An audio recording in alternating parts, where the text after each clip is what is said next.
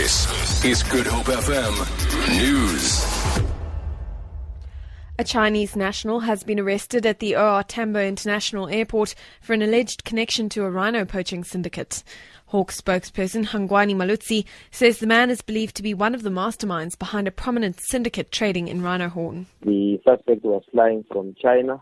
We have been looking at him for some time. We are actually connecting to the syndicate that we had arrested a week ago, where we managed to arrest about 14 suspects, including 3 police officers. We have enough evidence to link him to this operation that we've been running for the past 2 years. He is one of those that believes is a ringleader in this syndicate, and we are happy that we have managed to apprehend him.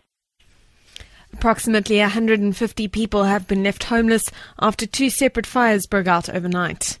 A fire swept through sea winds near Muizenberg, destroying up to 70 shacks, while another fire destroyed 4 dwellings in Elsies River. Cape Town Fire and Rescue spokesperson Theo Lane says no one was injured. The one was in Military Road in Sea Winds, where we had 50 to 70 structures that were destroyed by fire.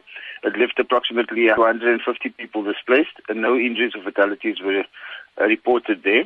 Then in a separate incident in Elsies River, we had 3 wooden iron structures and 1 formal dwelling that was destroyed. It left 7 people displaced, also no injuries or fatalities. The causes of both fires are undetermined at this stage. Transport Minister Dipuo Peters has lashed out at privileged people for still controlling the aviation industry. She claims transformation is lagging in the sector as it remains the preserve of people who benefited in the past.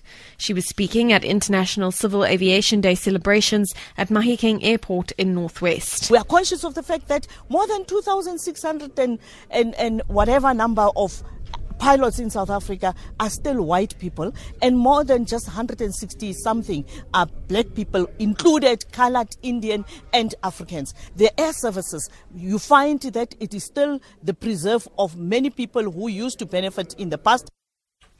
And finally, the SADC organ on politics, defence and security has received the outcome of the Judge Mpapi Pumapi Commission that probed the killing of former Lesotho Army Commander Maparanku Manhao. The commission also investigated the political instability that plagued the Mountain Kingdom. The SADC Troika, comprising of South Africa, Tanzania and Mozambique, took place in Sandton, north of Johannesburg last night. The SADC Secretariat, Stegomena Tax, says they have to brief the Lesotho government on the contents of the report before it becomes public. For Good Hope FM News, I'm Amy Bishop.